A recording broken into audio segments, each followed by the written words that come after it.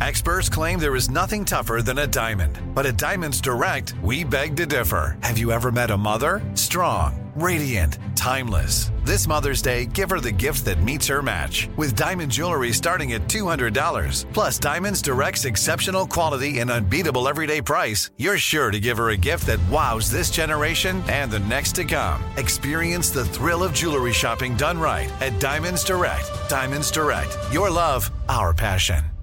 When you have health insurance, it's easy to forget about your out-of-pocket costs. That can be a lot of money. But are your bills accurate? It's estimated over 50% of medical bills contain errors. HealthLock can help. HealthLock technology securely connects with your insurance and flags any overbilling, wrong codes, and fraud. You can even have HealthLock work on your behalf to get money back from select past bills. To date, HealthLock has helped its members save over $130 million. To save, visit healthlock.com today. Episode 310, what we've learned from 75 plus real people budgets.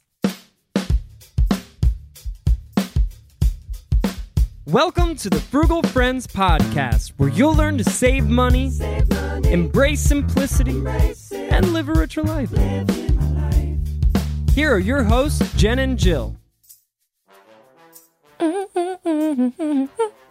Welcome to the Frugal Friends Podcast. My name is Jill. And my name is Allison.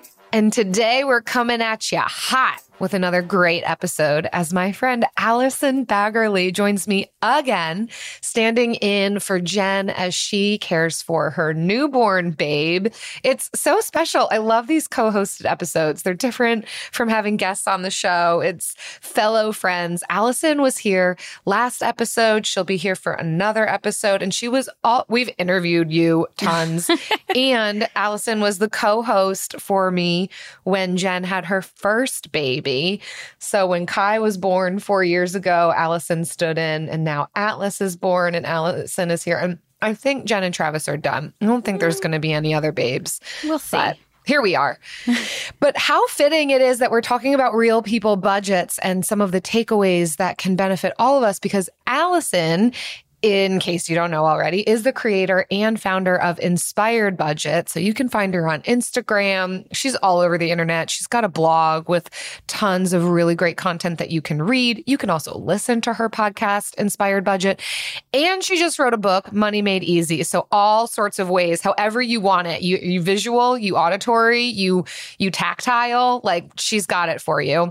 Allison is a seasoned pro when it comes to talking about all things budgets. I mean, you talk about other things too. But like you are really good with budgets. You help other people with budgets, how to implement, what to consider, the pitfalls, tips, tools, so much more. So we're going to gain some really great wisdom and resources from not just the internet, because we're still going to do our typical show template today, but also from you, Allison, yourself and your own experience. So welcome. Thanks for co-hosting. Thanks for having me. This is fun. This is like, Yeah, I like it when Jen goes on maternity leave. Like, go Jen, have a third, have a fourth. I've got you covered, girl. That's how I feel.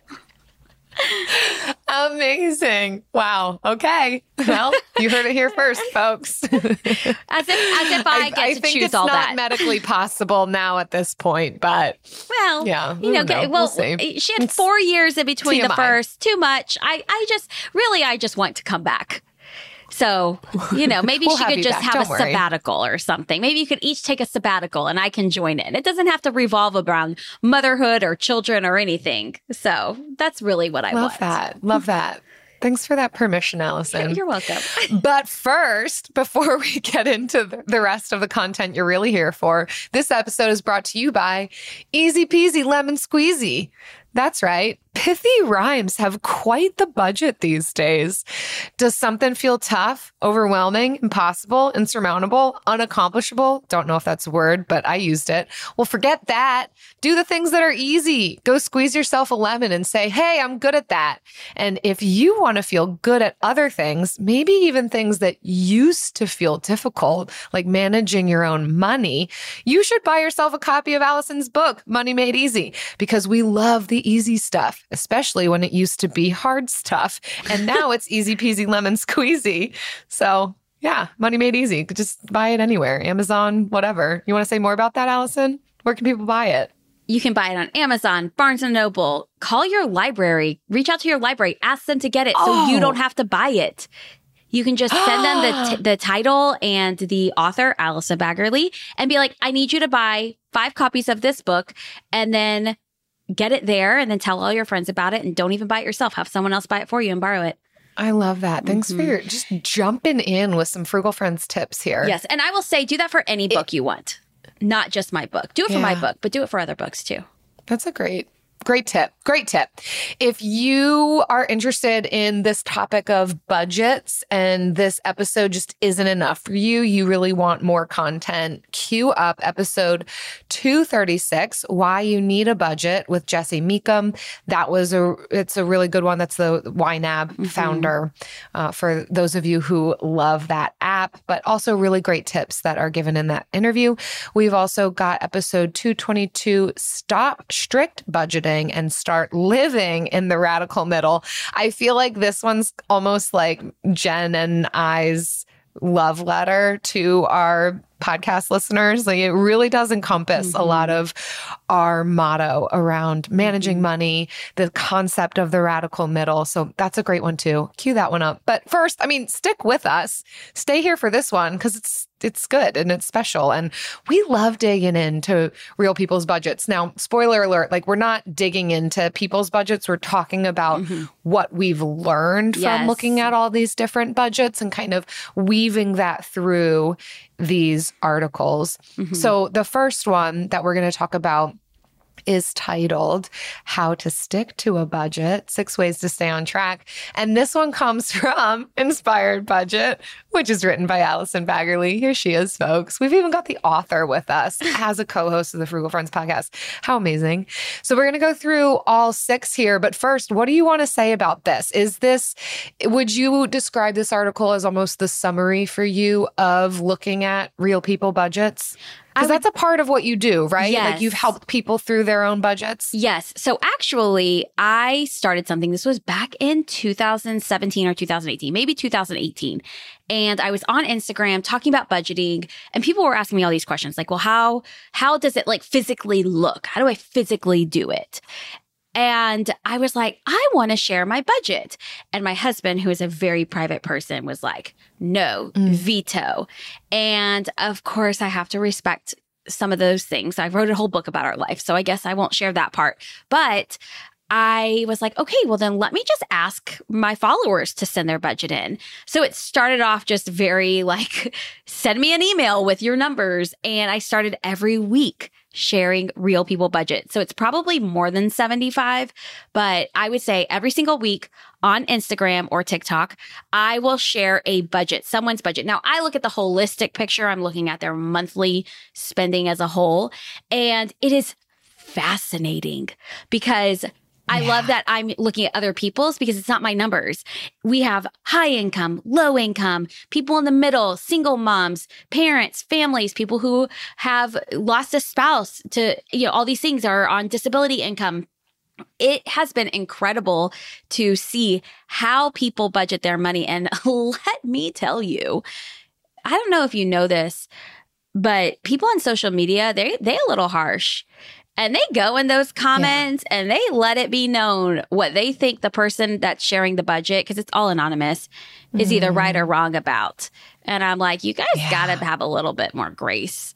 But it's been very fascinating to see that and to see when they write into me where people do struggle and where they get off track with their money. Yeah. And it kind of seems like this article then is almost like a response to these are the areas that trip people up in their budgets. Yes. And how can we, if we need to rein it in certain areas, which it does seem as though that discretionary spending in whatever category, just where there is discretionary spending seems to be the place that trip people up. I don't know if you've got other insight to that. Oh, absolutely. But it's kind of how do we rein in this aspect? Yeah, it's when we have to make decisions.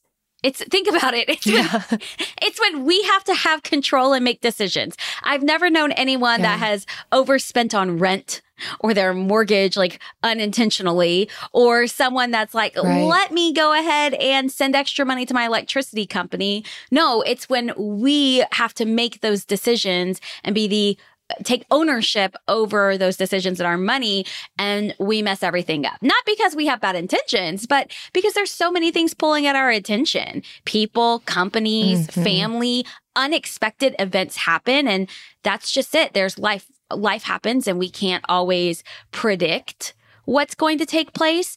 And as soon as you feel off track, you feel like, oh, let me just start over next month, or I'll start over tomorrow or next week, or this isn't going to work for me because of X, Y, and Z.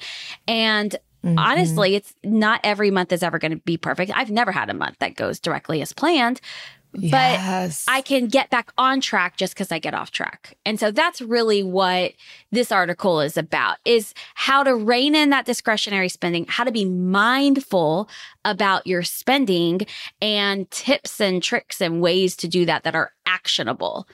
Because it's one thing just to say, be better with it. It's another thing to like give actual things you can do. Yeah, I would agree with some of the things that you've described stand out to you from people who have given you their real budgets. Similarly, people who are listeners of the Frugal Friends podcast will share in a variety of ways where they experience barriers. And yes, it usually is with this discretionary spending. So I think this article is really helpful in giving some takeaways because it addresses those that aspect of our budgets.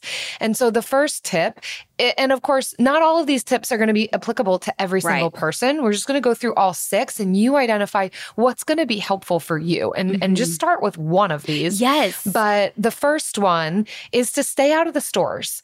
So if this is an area where you're finding, oh yeah, it's every time I go into Target, or it's every time I'm going to Marshall's, TJ Maxx, Ross, wherever, department store, just wherever. The grocery store, Whole Foods. That's so true. Right? Going into the grocery store. That's so true. Because if you go to where ordering your groceries online. Yes, that helps. Or just committing to only going once a week. Because I find that if I make multiple trips to the grocery store, I'm going to buy random things that I might have in my freezer, or I buy just because I'm in there. So even places like the grocery store, just stay out of it, order online, commit to only going once a week. And if you forget an item, go without it. Make do without it. Yeah. It's amazing how often you really can go without an ingredient. The internet is chock full of substitutes, or you can get creative in your culinary experiences by trying to figure out, oh, what could I do without this then? So yeah, just stay out of the store, stay out of the places that you're seeing provide you those just upfront temptations to be spending more than what you want to be spending. Exactly. Again, this is not going to be deprivation for the sake of deprivation. It's because you've already done the other work of identifying, what do I want to do with my money? And what are the things that trip me up? Is it the discretionary spending as it relates to shopping? Then how do we put these barricades in place that are going to help us to stick to those goals? This includes, too, your online spending. So it might, this could be like that loophole, like, oh, I don't go into the stores.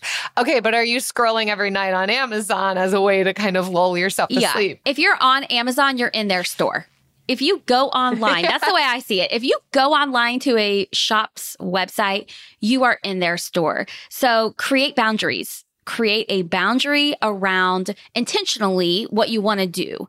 And just because, and I always remind myself this, I always tell myself, okay, Target will always be there. Cause I had to do a whole Target detox. I love spending money, and I had to remind myself, Target will be there. They're not going away. Amazon isn't going away. The grocery store isn't going to shut down. So there will be time to come back and get that thing or add that item to your list for next time. Yes. Well said. So tip number 2 in this article is to check your calendar before you make a budget. I have been guilty of totally forgetting, especially as my kids get older and they're invited to birthday parties, forgetting to include just smaller things that become just annoying to have to include after I've already written my budget. So I will even check my calendar. Jill, this might sound a little crazy, but when I'm making my budget, I do my best to estimate how much our family will spend in gas. And my husband is a lot better at this than I am because I don't drive very far. I work from home, and I drop off and pick up my kids from school, and sometimes I walk there. It's less than a mile away. Yeah. And we will literally look at our calendar and say like, okay, are we going out of town any of these weekends? Okay, well, how many tanks of gas is it going to take us to get to this state park in Texas where we're camping? Oh, it's going to take us 1 tank to get there and back, and that's going to cost us $60. So by checking our calendar, we are just more intentional about the numbers we're putting down in our budget instead of just like totally guessing and then feeling like a failure whenever we get it wrong. I love that example because I could see that being easily glossed over. For me personally, my budget generally stays pretty similar with how much I have for food, gas, parking expense. I have made a line item for parking because I needed to. It gave me permission because some months I'll spend like $80 in parking. Really? Just because we live in a tourist destination. We've got guests a lot. We're going to events where sometimes parking's $20 a pop. Yeah. So but rather than be surprised by it, to know this is where I live, this is the lifestyle that I'm living. And so I need to create a line item so that I'm not shocked by this. So that was a shift that was made, but now I kind of keep that as a line item. But I love the idea, if it aligns with your lifestyle, to almost shift. Like, okay, this month is going to be a little bit more for gas. Yes. If needed, do I need to pull back in another area to give room for that? Sometimes I'll oscillate between what my grocery budget or my dining out budget is going to be. Yeah. Or sometimes my grocery budget's higher for a month because I know I'm going to be home more. Or I'll look ahead and say, let's add more to the dining out and decrease the grocery budget. Yeah. So I love that kind of ebb and flowing. And that doesn't mean that, oh, suddenly we're just pulling money out of nowhere. It's still working in within the confines of what you earn, but figuring out where's this going to be allocated so that you don't find yourself spending what you did last month on groceries, forgetting that you're spending more on gas, and then you're left with, an overdraft. And another thing I do is, because my husband is paid twice a month. I'm paid once a month. So when I write a budget, I'll look and see, okay, we go to the grocery store on the weekends. How many weekends do I actually have to buy groceries with this paycheck? Is it 2 or 3? Sometimes it's 2, sometimes it's 3. So my grocery budget, while I tend to keep it about the same amount, I kind of know our average, and I just know what some weeks are going to be higher or lower. I have to look at, am I setting aside money for 3 weeks worth of groceries or 2 weeks worth of groceries? Because that's a $200 difference, and that's big. So checking your calendar is just making sure you're looking forward to the things that, like, as your day-to-day life changes, and as you have events, or if you have people coming over, you might buy more groceries. That just the cost of hosting is increased. I look forward at the things we are doing and ask myself, how much do I think this is going to cost me, or will it change anything in my budget? And sometimes the answer is no, but a lot of times it's yes. Yeah. This one ties in really beautifully with number 3, which is revisit your budget often. And it often could mean for some people monthly. That could mean biweekly or even weekly. But essentially the concept here is keeping a pulse on how am I doing, so that you don't find yourself looking back thinking, oh, I totally messed it up. And then the tendency can be throw the whole thing out the window because one thing didn't work. Whereas if we keep a pulse on it, we can make little tweaks along the way, adjust, and not feel so devastated that it didn't work out the way that we thought.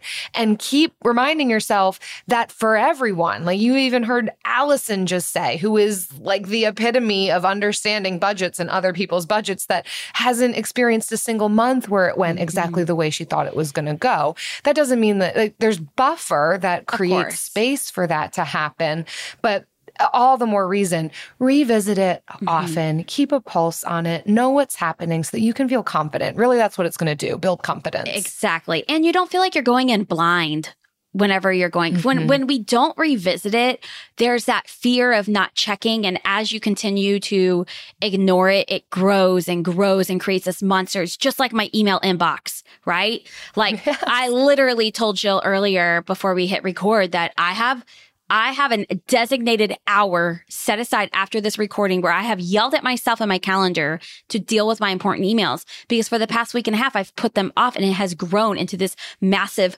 monster that is causing me all of that anxiety. don't let your money be the monster that my email inbox is. That's what I have to say to that. Yes. Don't let your money be the monster. Does anyone here want to come over and deal with my emails, please? Please. I will pay someone money. I'm at the point where I'm like, if I literally feel like I need someone to sit next to me, I will pay them $50 to sit next to me. And like, they just literally deal with it. Like, I don't know if this is ADHD or if it's just, or what it is, but whew. Be there soon. Okay, great. Thank you.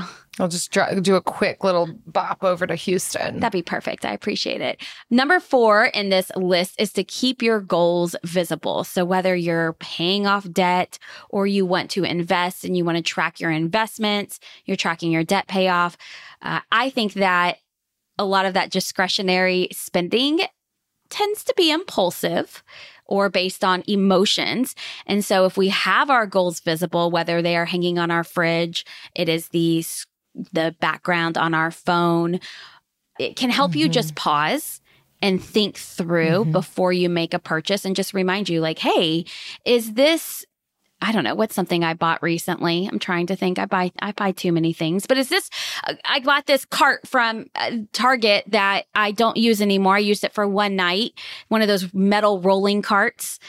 Is that? I'm obsessed with carts. I don't know why. Carts and tiny dishes. Yeah, they always get me. You can come over and check my emails and deal with my email inbox. I'll pay you $50 and I'll send you back with a cart.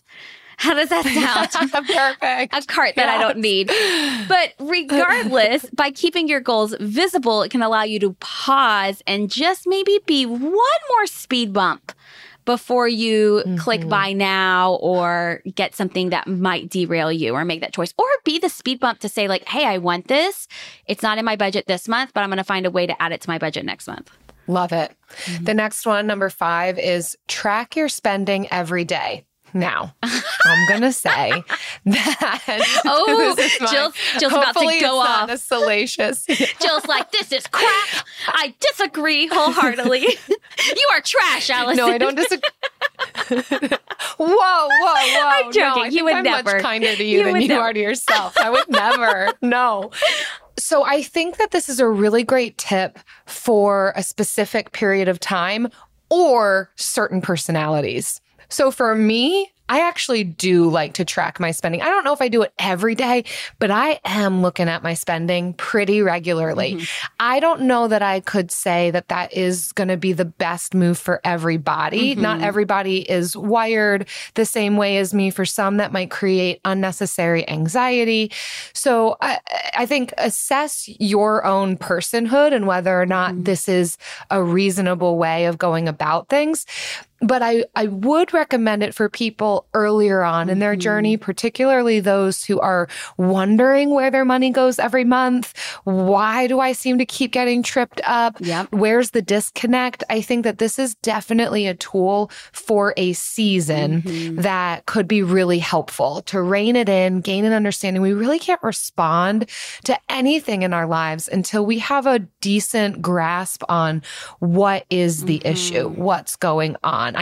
I can't intervene on an argument or a conflict if I don't have a decent understanding of, well, what are both sides saying about this? It's a really kind of random example, but I can't. Are we getting political? We're going to talk about habits. Politics here now. It sounds like I'm a social worker, and so like sometimes that is a part of the equation. Like I can't mediate well. Anyhow, we can't shift behavioral aspects of ourselves. We can't know what needs to shift in our finances if we don't have a good grasp on, well, what are the things that need to shift? What are the biggest things? And sometimes we almost are like throwing spaghetti at a wall or a dart while we're blindfolded, thinking we know, oh, it's probably my eating out. Oh, it's probably this, probably that. Many times, and you can probably speak to this too, Allison, what we hear from people when they actually dig in is there's surprises. There's surprises somewhere.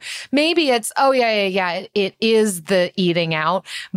And maybe it's more than you thought it was, or maybe it's less than you thought it was. So there's some sort of knowledge that can be gleaned from doing this. So yes, I agree with it to a point to be tracking your spending every day. And I would say that tracking your spending, all it is you looking at the facts and finding patterns in it. And that's like, I don't know, I've been reading this book on anxiety with one of my children who is struggling with anxiety. And it's like, when you have a thought, and this is how they teach it to children, when you have a thought, you have to act like a lawyer and defend that thought. So when you don't know where your money is going, when you feel like you're constantly getting off track, when you start uttering the words like, oh, this doesn't work for me because, or I don't know why I make decent money, but I feel like there's nothing ever left, or why am I still stressed about this, or I make too much money to feel this way, well, then you need to be a lawyer. And a lawyer digs into the details and they look at the facts. So we have to look at the facts and the patterns of our spending. And we do that by tracking our spending.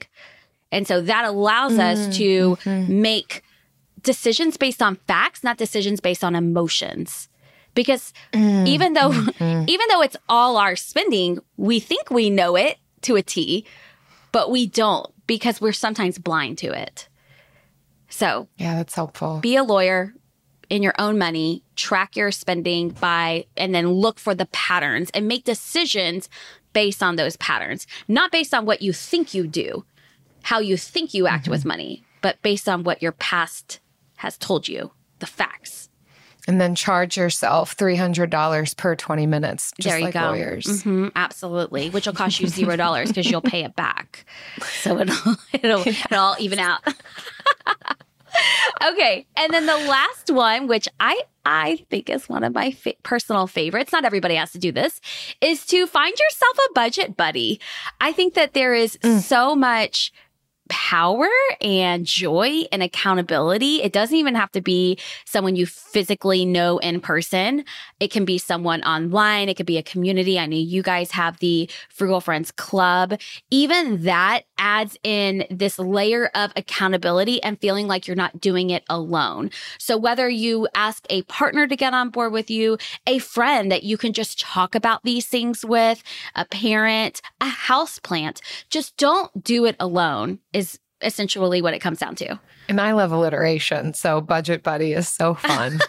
And it makes it fun too, I think. And I love to talk about accountability from the lens of knowing and being known, not just to have some drill sergeant in your life who shames you. I think sometimes we can associate the word accountability to that, just someone who's going to say like, well, did you do it or did you fall off track? Why are you... I think so. I don't see it like that. No, that's it's great. So interesting. If you are someone who sees it that way, then knowing and being known might be a more approachable term where you're sharing and you're encouraging one another, not just checking in on did you, didn't you, which can often lead to shame. Yeah, that's interesting how everyone sees it different. I love that. Yeah, it does. Well, this kind of blends into our next article, which comes from Erin Gobler and is entitled How to Stop Comparing Yourself to Others Financially. And I like the segue here because I think one of the pitfalls to knowing the realities of other people's budgets is this comparison trap.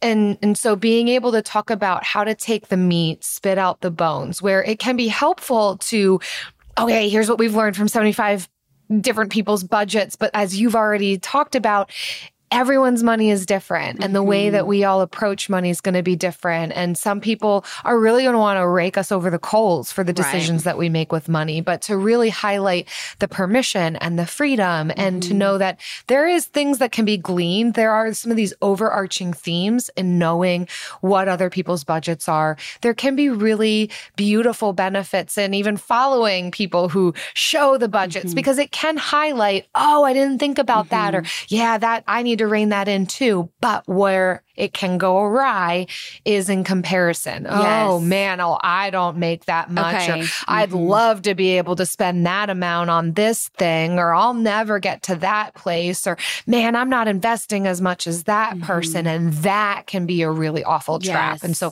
for that reason, I think it's worth saying, how do we stay out of that comparison trap? Allow other people's budgets and financial decisions to inform us, but then not get like sucked into this vortex that's not helpful. Yes.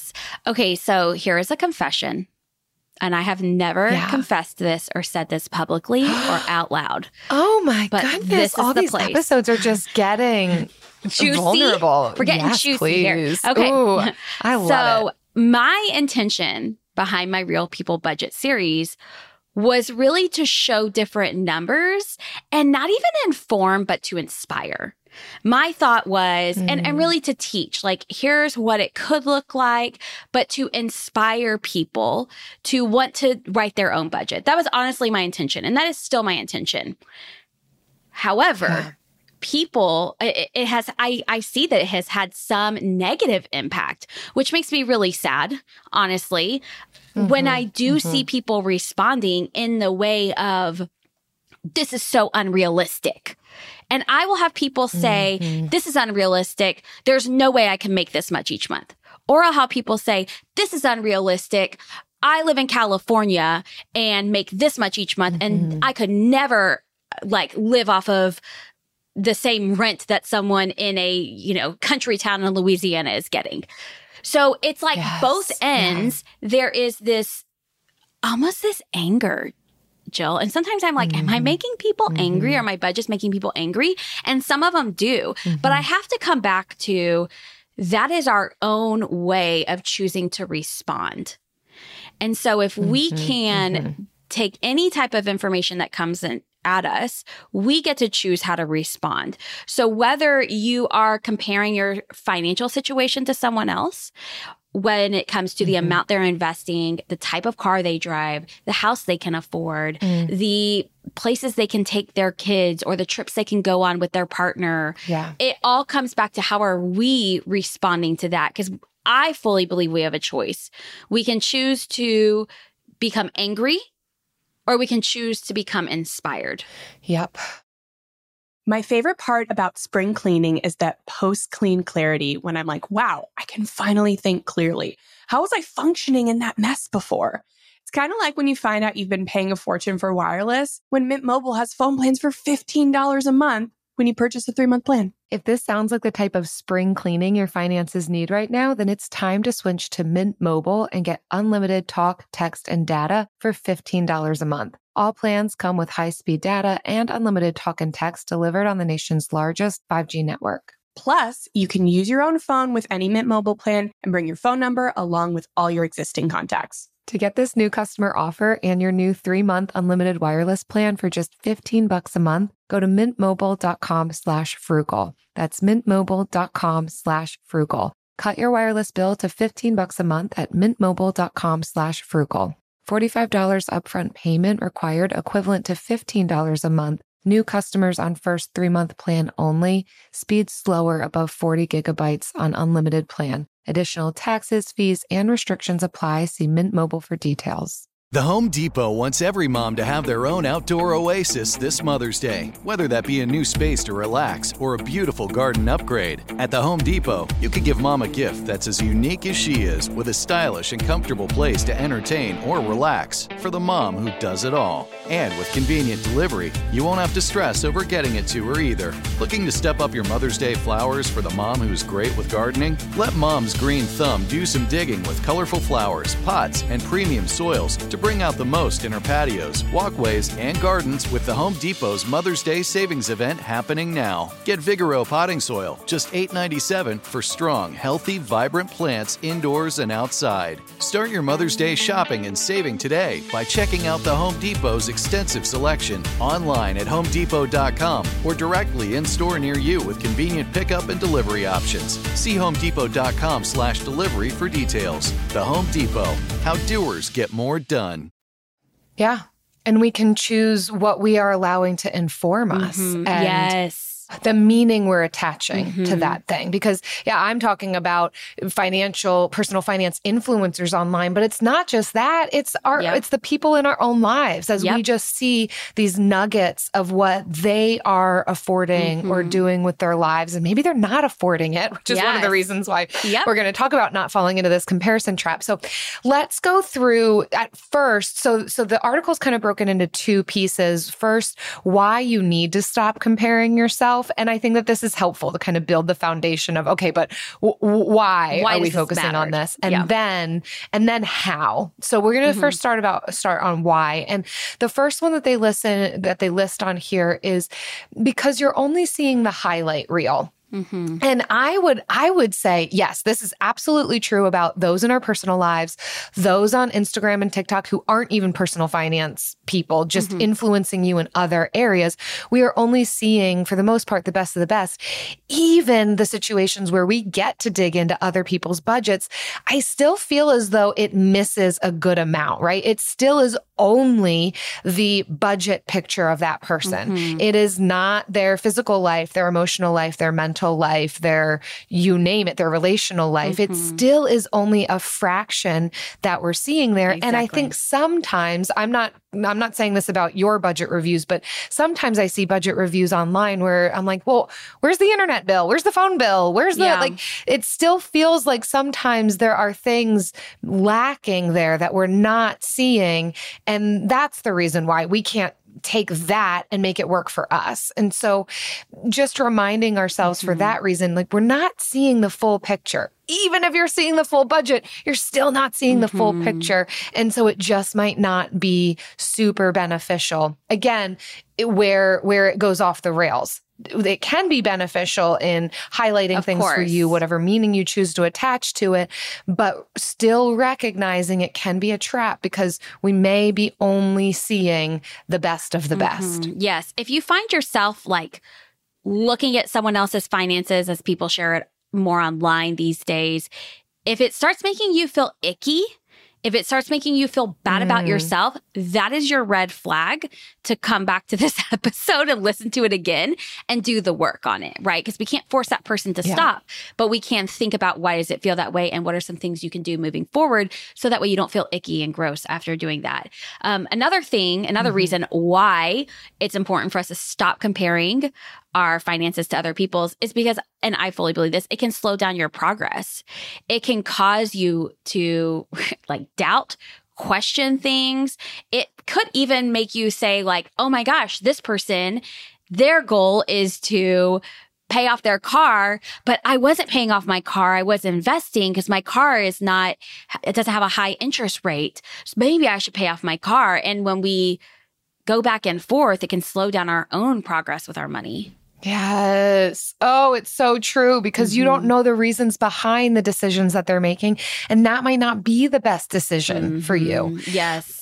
They also list here that comparison can lead to more spending. Oh, yes. And they reference a survey from 2019 that found that 48% of millennials had spent money they didn't have and even gone into debt to keep up with their friends.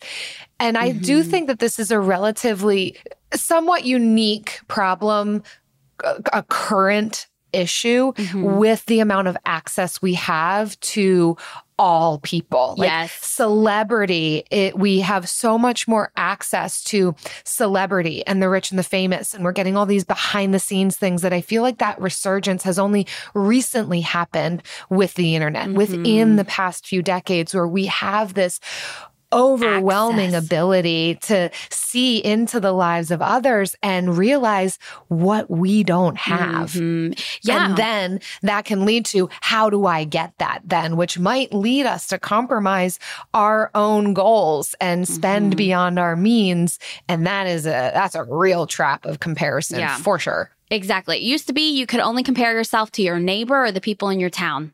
And they were, all working in the same place, same type of living, cost of living, everything. So now it's definitely changed. And the last one I think might be my favorite. She says another reason why we need to stop comparing is because your priorities aren't the same. And I have seen this in my own family with my children. As my kids have gotten older, my oldest son has questioned, why is it that so-and-so gets this much spent on their Christmas, but I only get this much spent? Why is it that they can have this, but I can't have this? And I have had that conversation. My husband and I sat him down and we said, listen, their priorities, what they are doing with their money is different. We spend money every month.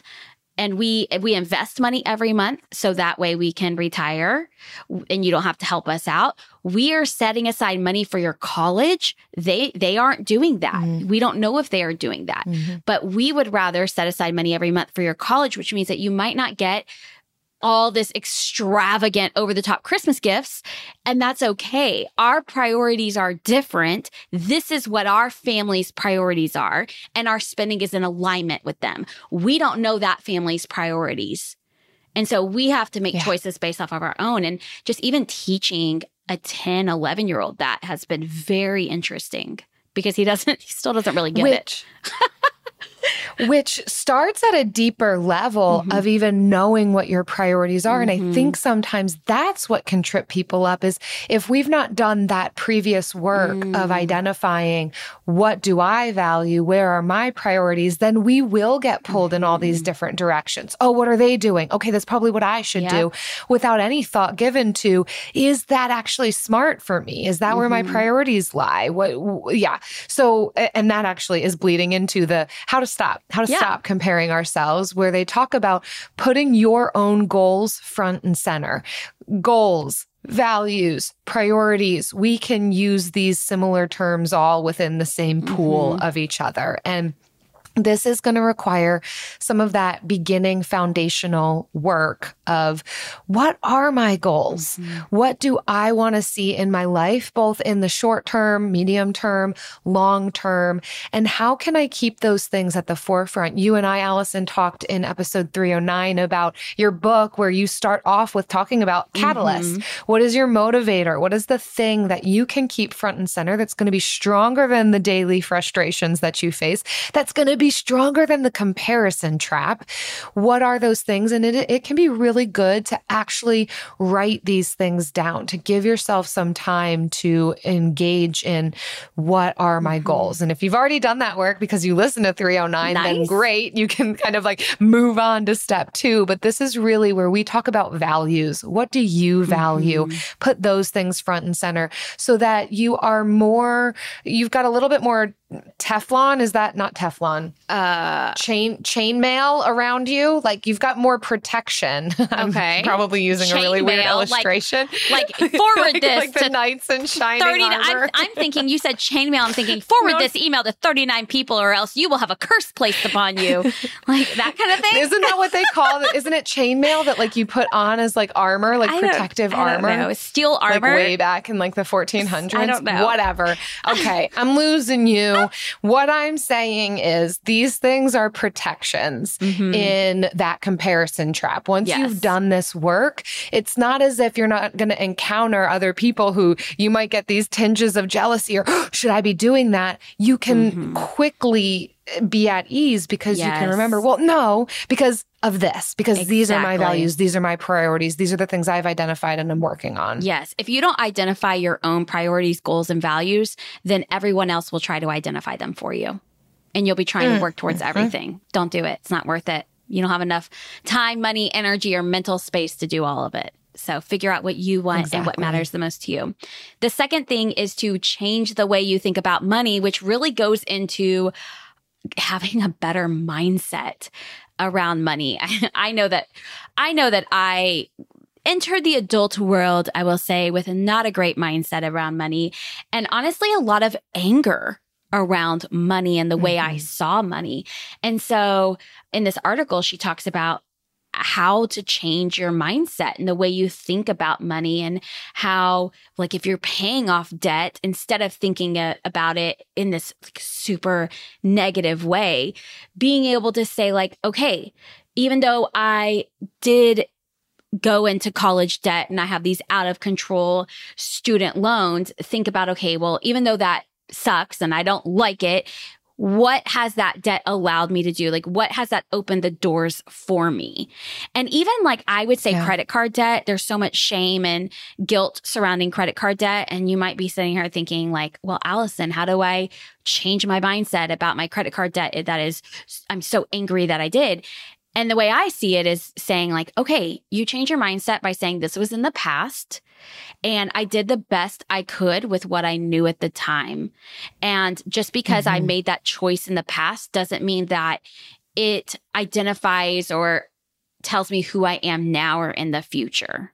So changing your mindset around it can honestly just help you not compare your personal finance situation and where you found yourself to other people, because you know that where you are now doesn't necessarily mean where you're going to end up. Yeah.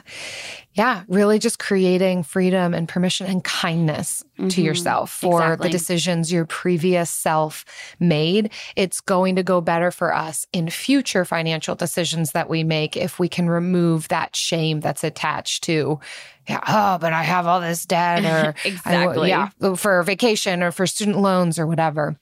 And then from there, and this is related to mindset as well, practicing gratitude for what you have.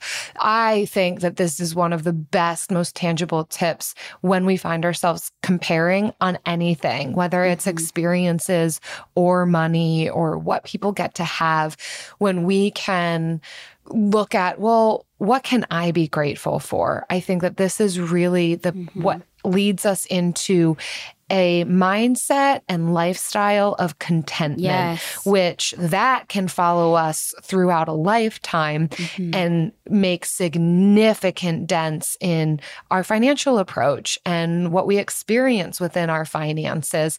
Not necessarily as a means to an end, like I'm going to be grateful so I can be rich, but just gratitude for the sake of contentment and training and practicing that I don't need to get caught up in just this jealousy or striving or shame for the things that I don't have, but rather practicing gratitude for what I do have. And I love that that's something we can do regularly. It's an action item. That can be something that we do each morning or afternoon or evening to think about, what am I grateful for? And even what did the mistakes that I feel I've made with finances allow me to do? Okay, I may not love the fact that I took out a ton of student loans, but that granted me an education that I now am working in that field, and I'm able to have a more easier time getting hired because of that education that I got. Or I got to meet this person at the university that I went to, or I got to have a really just fun 4 years. However you want to look at it. But practicing that gratitude, which can lead to contentment, can really help us get out of the comparison trap across the board. And I will say one more thing added on to gratitude. I really think it's a skill that needs to be practiced, especially if it doesn't come easily to you or you didn't see it modeled for you. It has to be something that you intentionally do until it becomes part of who you are.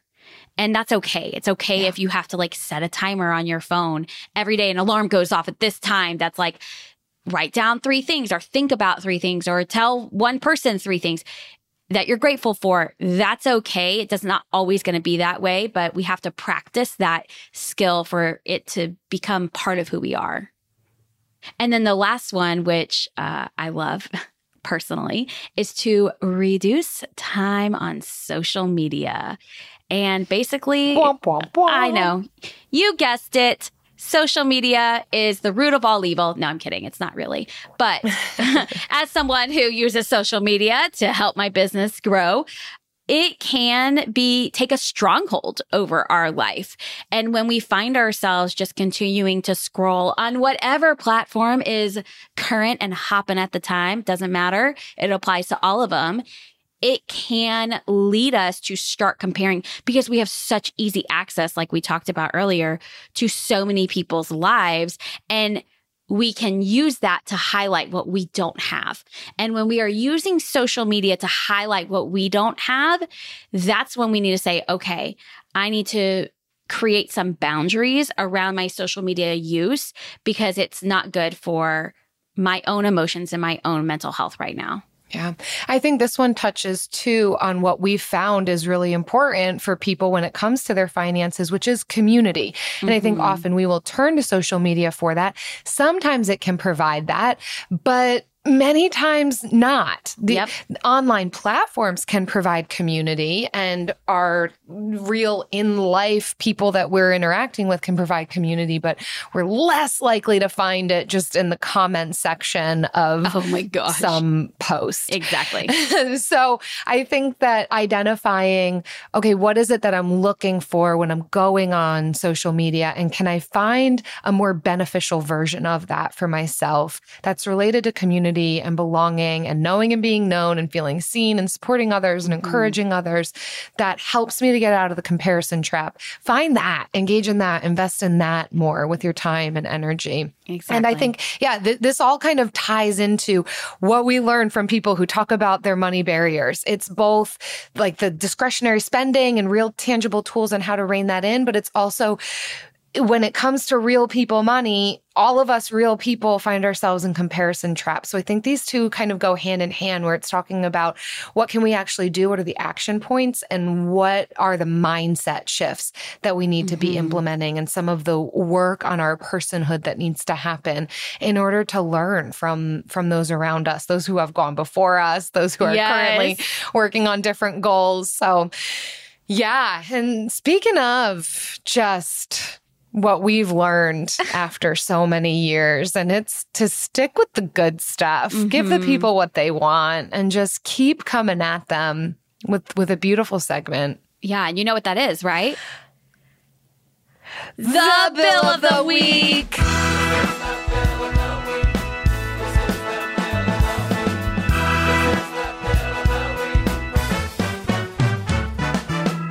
That's right. It's time for the best minute of your entire week. Maybe a baby was born and his name is William. Maybe you paid off your mortgage. Maybe your car died and you're happy to not have to pay that bill anymore. Duck bills, Buffalo Bills, Bill Clinton. This is the Bill of the Week. Hi, Jen and Jill. This is Elizabeth from Nashville. As an avoidant kind of person, my favorite kind of bill is the kind that you don't open.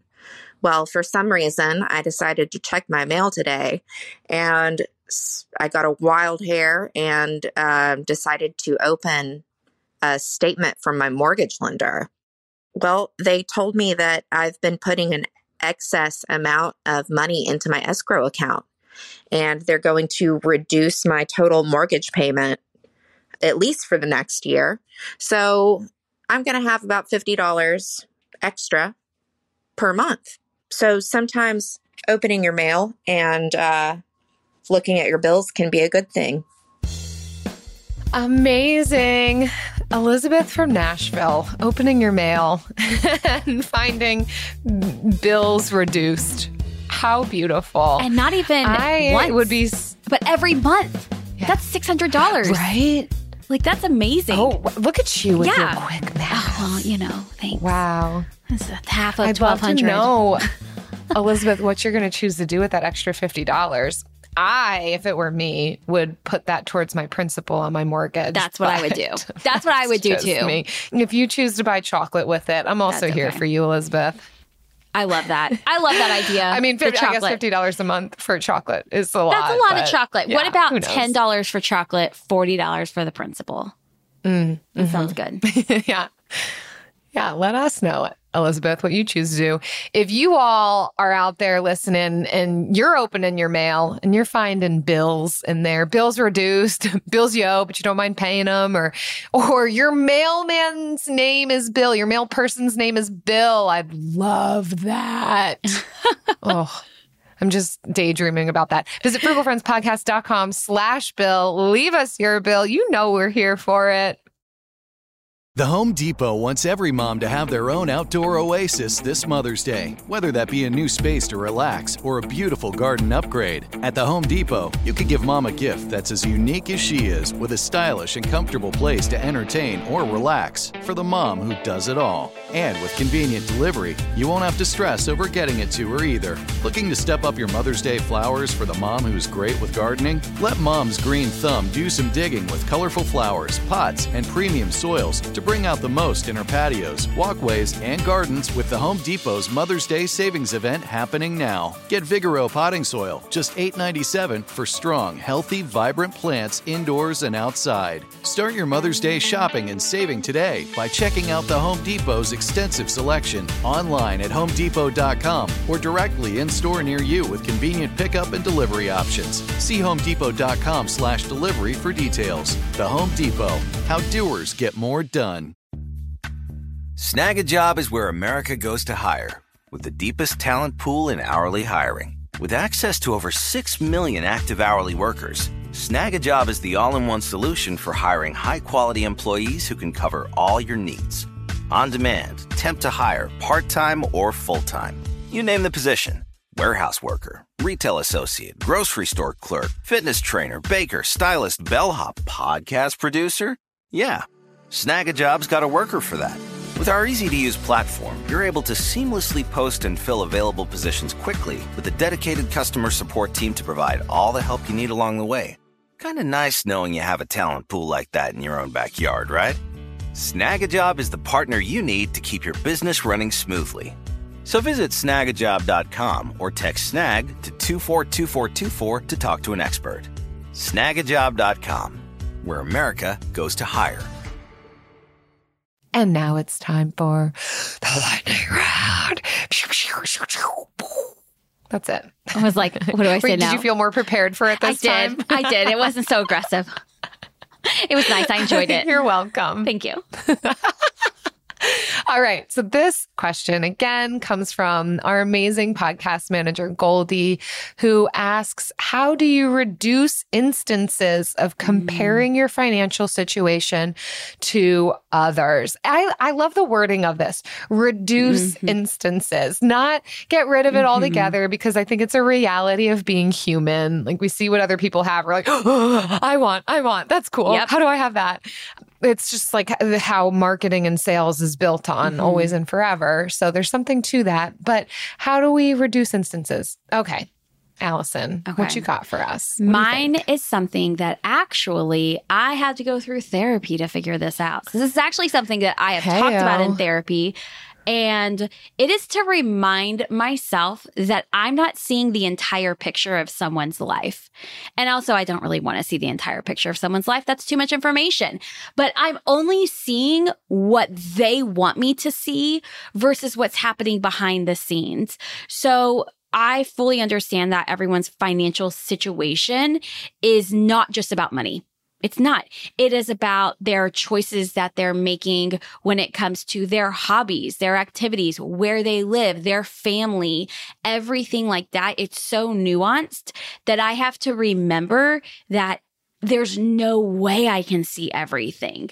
And so just because their financial situation might look better or something that I want, I might not actually want that.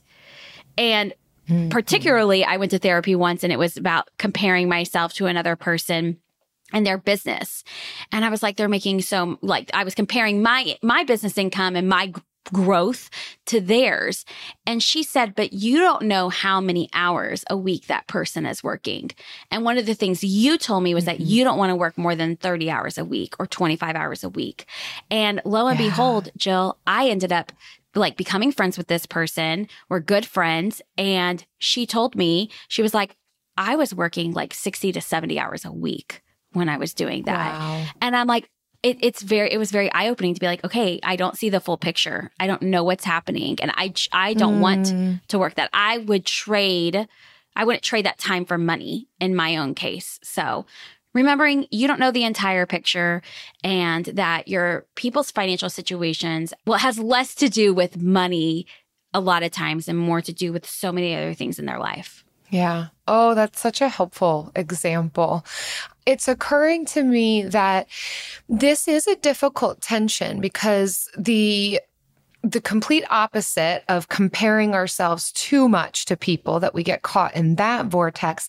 The opposite of that, I would imagine, is thinking just like so highly of ourselves and look how great I am and how much better my decisions are and my circumstances are. Like if there was two extremes, I think those are the opposite ends of each other. And so finding yourself somewhere in the middle, or maybe holding the tension, like allowing one person to inform, or multiple people, of, okay, what can I glean from their life circumstances, while not going so far to the other end of, well, my situation is just superior and I make all the best decisions. And sometimes personality can play into that. But so for me, it's helpful to remind myself of my own story and the progress that I've made in the last 1, 2, 5 years. I think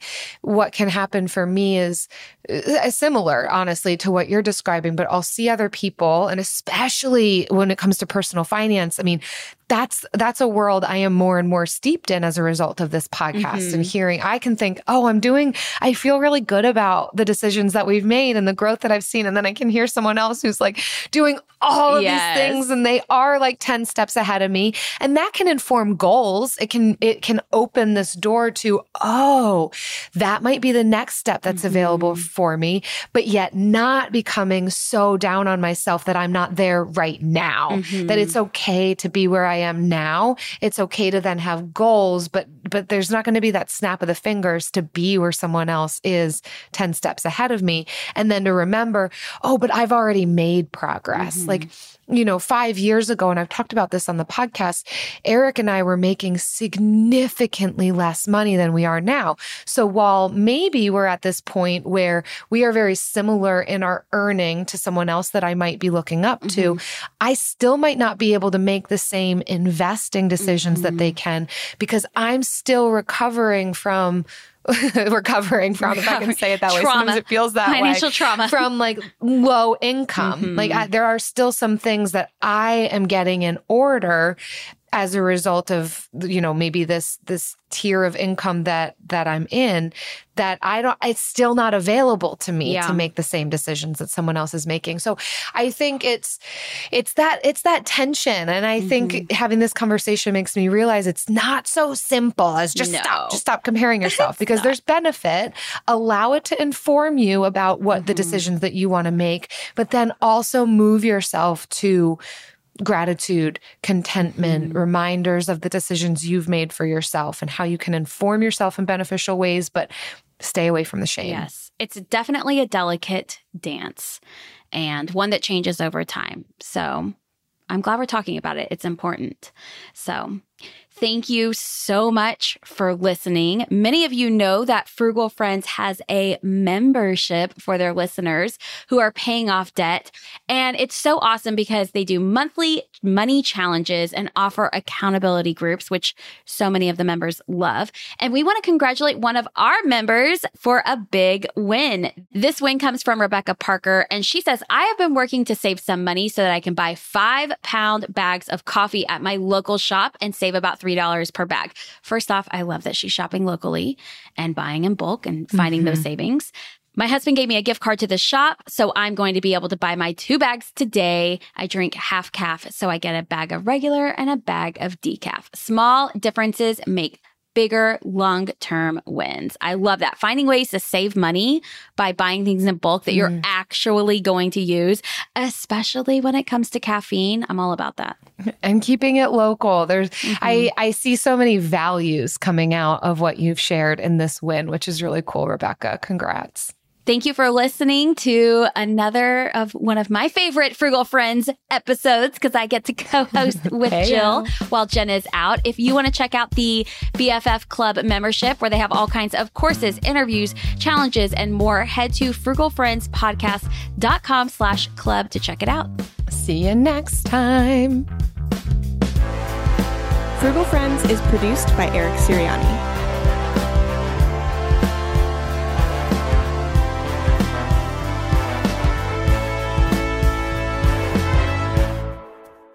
Okay, Allison, one of my favorite things to talk with Jen about once we wrap up an episode, especially a doubleheader. Okay. Because we just recorded 2 episodes back to back, which always makes my tumbly rumbly. What are you having for lunch? Food. I always go to food. You always go to food? I haven't decided yet. I haven't gotten there, but I did have my breakfast. I have the same thing for breakfast every single day. I love the same that. thing. What It's is simplicity. It's 2 eggs with some cheese on top. So I had that right before we hit record. So I'm not quite hungry yet. Well done. But I did want to say, protein sustains you. I did want to say, well, what are you having for lunch? I have a meal plan, but I forget what I put on That's it. fair. I think it's going to be a sandwich. There you go. Some type of sandwich. Okay, so whenever the woman called in with the bill of the week, Elizabeth, okay, and you know how we said we would put it towards our principal? Yes, yes. I'm the one that's like in charge of the details of our money. I'm very much a detail-oriented person. I enjoy being in the details. Matt does not care for it. So we actually received a very similar letter that our payment was going down, but it was by like $1.30 a month. And I got on there. I went online. I had to go online and either accept it or reject it. And I have everything on auto draft. So I was upset because it was going to change my auto draft amount and it was going to be an even number. I like to round up. So I go in there to round up and it's like, I see this calculator, Jill, and it's like, how much can extra payments do for you? And as you slide the sliding bar, as you're paying more to a principal, you see the months go down on your loan and the interest you pay over time. So I just kept sliding and sliding and sliding. And I was like, ooh, this is fun. A dangerous game. So I set our extra to principal to be almost $250 a month. And the next month, Matt was like, gosh, our escrow must have gone up a lot because this is a lot more. I was like, actually, that was me.